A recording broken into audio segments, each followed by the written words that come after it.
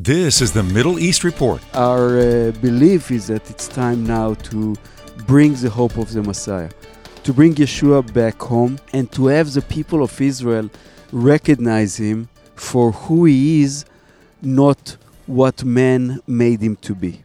Each week, we bring you truthful reporting on what's happening in Israel and the Middle East. I'm John Riley.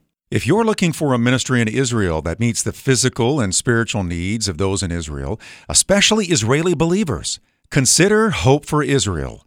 Hope for Israel is a discipleship and service-oriented ministry in the heart of Jerusalem, whose main aim is to bring the hope of Messiah back to Israel, where it went forth over 2,000 years ago. Hope for Israel is meeting the physical and spiritual needs of the Israeli people, including the body of Messiah within Israel in a variety of ways. Hope for Israel was founded by native Israeli Moran Rosenblit. In his search for truth, Moran's eyes were open to the existence of God and the revelation of Yeshua, the Messiah of Israel. Hope for Israel main aim is to bring Messiah Yeshua back home, back to Israel. And it's interesting that we are doing the interview in Caesarea, that from here the word really fulfills the call of the power of God to begin in Jerusalem, Judea, and Samaria, and to the end of the earth. And from here, it went into the end of the earth. But our belief is that it's time now to bring the hope of the Messiah, to bring Yeshua back home, and to have the people of Israel recognize him for who he is, not what man made him to be. So the essence of discipleship is a foundational part of Hope for Israel. Everything we do falls within discipleship.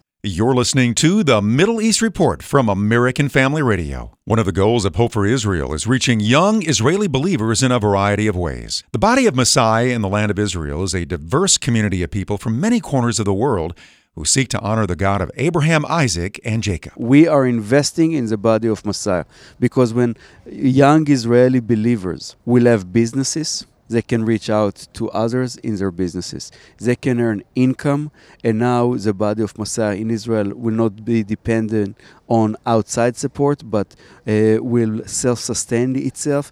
And ultimately, my goal and my desire is that we will reach out to the people of the world. So this is one area that we are reaching out. Other than that, we have a lot of different humanitarian outreaches, from food drive to war emergency fund, where we are taking people away from the war zones and place them in safe shelters, to help families in need, food drives, all of those things, but it all falls under discipleship. I cannot say what to do. I need to demonstrate through my life.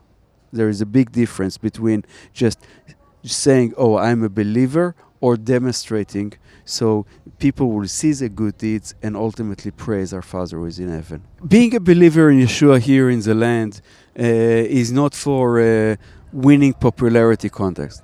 A lot of people here are facing, believers will face persecution. A lot of the persecution comes, sadly, not because of our faith in the Messiah of Israel, but rather because of the lies that the enemy have placed upon him, of what people made him to be. To connect with Hope for Israel or to support their ministry, visit hopeforisrael.org.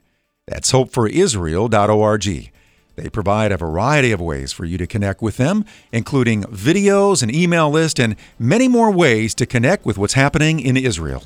Visit hopeforisrael.org. That's hopeforisrael.org. That's the Middle East Report from American Family Radio, each week providing you with truthful reporting on what's happening in Israel and the Middle East. I'm John Riley.